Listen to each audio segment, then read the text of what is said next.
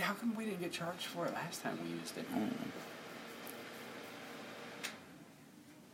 Welcome to an abbreviated episode of Misinformation on the Road. With you as always, I'm Zach. I'm Eric.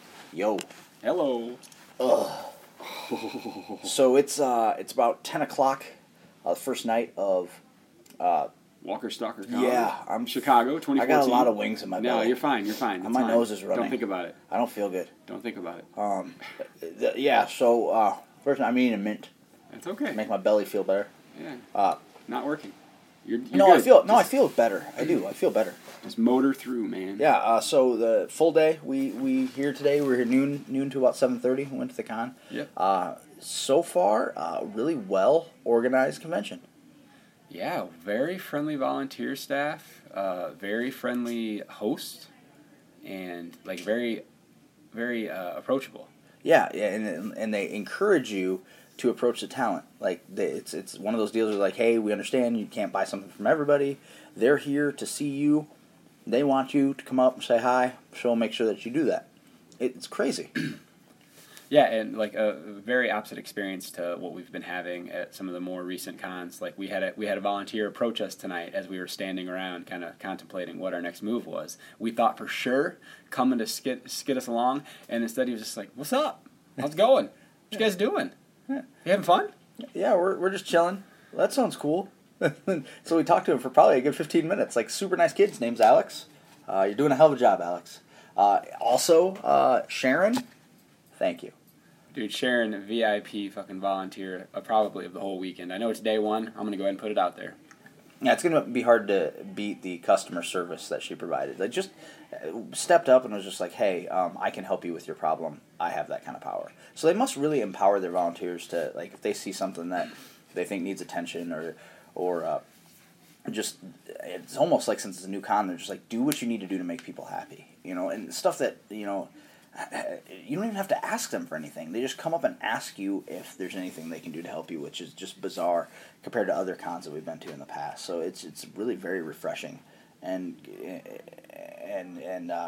James and Eric opened the convention with a quick panel basically explaining who they are. See, Walker Stalker Con was created by podcasters through quick Kickstarter. So it's amazing to see what they've put together being their second convention. And apparently their next convention, Paris. Paris? Like Paris, Texas? No, Paris. Francais, oui, oui, oui. Gay Paris, vive la France! Croissant. Fries. I don't know. Oui. Yeah. And apparently there's a party going on next door, and they may or may not be doing illegal things over there. Yeah. No, I'm excited to say that we've already got a couple interviews lined up, one for tomorrow, one for Sunday. And we can go ahead and say who they are. No, I'm going to. But so Comic Book Men, we're going to be talking with Michael Zapsik and Brian Johnson tomorrow. And Ming Chen. Assuming he makes it in okay. And then on Sunday, we're going to be talking with James and Eric, the hosts and founders of the Walker Stalker Con. And so far, it may be incredibly different tomorrow, but so far what we've seen is that everyone's so approachable, even the celebrity, talent, that if a line's slow, we're going to probably go up and talk to a lot of people tomorrow. We talked to Lou Temple. Yeah, Lou is amazing. Like, what a friendly, accommodating, so happy to talk to you. I just went up to tell him basically it broke my heart when his character died in The Walking Dead. Spoiler. But because he played Axel, and I liked Axel's character in the book, and I really liked Axel's character on TV. And we had a brief conversation about, because I asked him, I said, how is it to die? And he's like, well, it's tough because it's not something anyone has experience with. That's a good answer. And I said, so you can't really go method on it very easily. And he said, no. He said, so he likes to draw on other experiences he's seen with actors that have accomplished it in a way that he thought was successful. And one of the things that he called back to was Robert Duvall in Colors. Oh, yeah. And he said, he has that line of, I just want to rest here. I just want to rest. I'll be fine. And then, was it Adam Goldberg in Saving Private Ryan? Is it Adam Goldberg? I don't know. The Jewish guy? when when he's fighting that Nazi in the hallway, sure. and the knife just slowly. No, wait, just wait, and then a knife slowly eases its way into his chest and kills him. One of the most it's such a slow burn death scene. It's ridiculous. And so he was talking about stuff like that, and he said, basically that it gives a human face. And I said, speaking of giving a human face, you played a character who was hanging out at a prison because he was in prison. Way to make him human, way to make us like him. I asked him what he was in for. Yeah.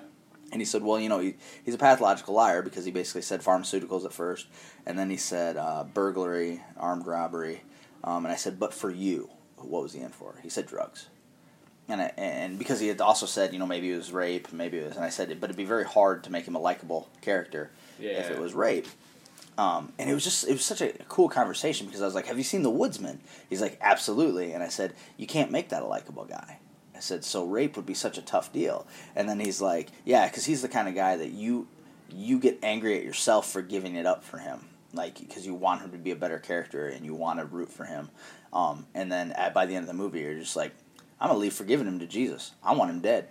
Yeah. And I'm like, he's amazing. Just such an amazing conversational guy. And it's always those little gems that you bump into people at conventions, and you're so excited because, you're like, well, I didn't come here to see him, but he was an awesome grab, like a great person to talk to, and that made me excited. Yeah, and nothing really happened yet, but I gotta say, Stephen Amell, he kind of said that we might get a moment. Like a touch your butt moment? Oh, I don't know about that, but a moment. Like the kind of moment where he actually comes back to his table? Because that'd be exciting. It would be a brief moment. Yeah, Friday night was kind of a weird night. There wasn't a whole lot going on. Not a lot of people at their tables.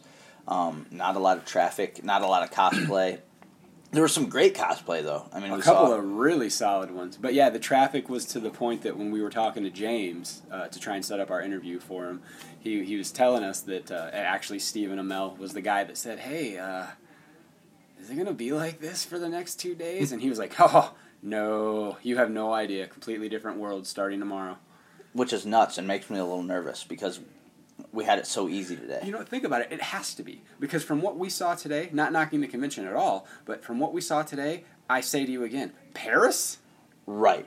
Well, and let's be honest, the price tag for a full weekend pass is $100. That's just as much as it is to go to Dragon Con. Dragon Con's a 4-day event with... no break.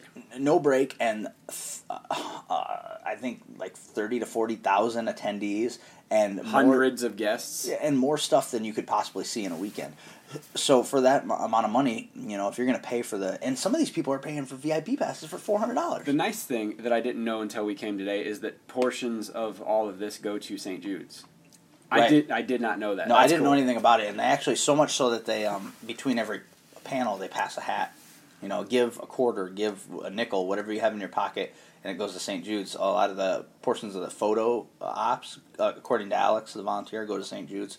There's a booth, St. Jude's booth, where you can pay like $1 and you go digging through this little pile of dirt for prizes and stuff. I mean, it's just fun stuff. I mean, there's a lot of neat stuff going on. It's a small con, and it's a new con, but the organization is top-notch. I didn't at any point feel like, man, they just don't have their shit together. Like, I felt like they knew exactly what was going on at every point. I didn't feel like any of the panels started late. It's weird because the panels are right in the middle of everything. Yeah. It's almost like watching like a WWE event.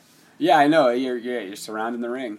Yeah, and there's like entrance music, and then the person comes up and they start talking to them, and you can pretty much hear the panel going on from everywhere at the con. I mean, if you really want to understand it and enjoy it, you need to be seated. But it's a good time. Yeah, I cannot wait to see, how much it jumps off tomorrow, but it's just a way different experience.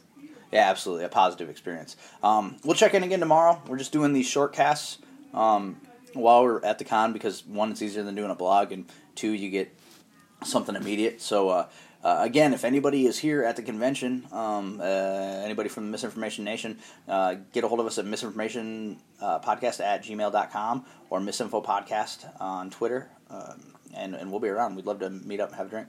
Otherwise, all I can tell you is we're going to have some fun video coming your way at some point. Very, very fun video. There's some neat stuff coming down the pipe. There's some new stuff that we've never even attempted before, and we've got some really super secret, exciting stuff coming. So, this has been a Misinformation Podcast on the Road Shortcast. With you as always, I'm Zach. I'm Eric. Love you. What were you doing, Dave? Barbecue.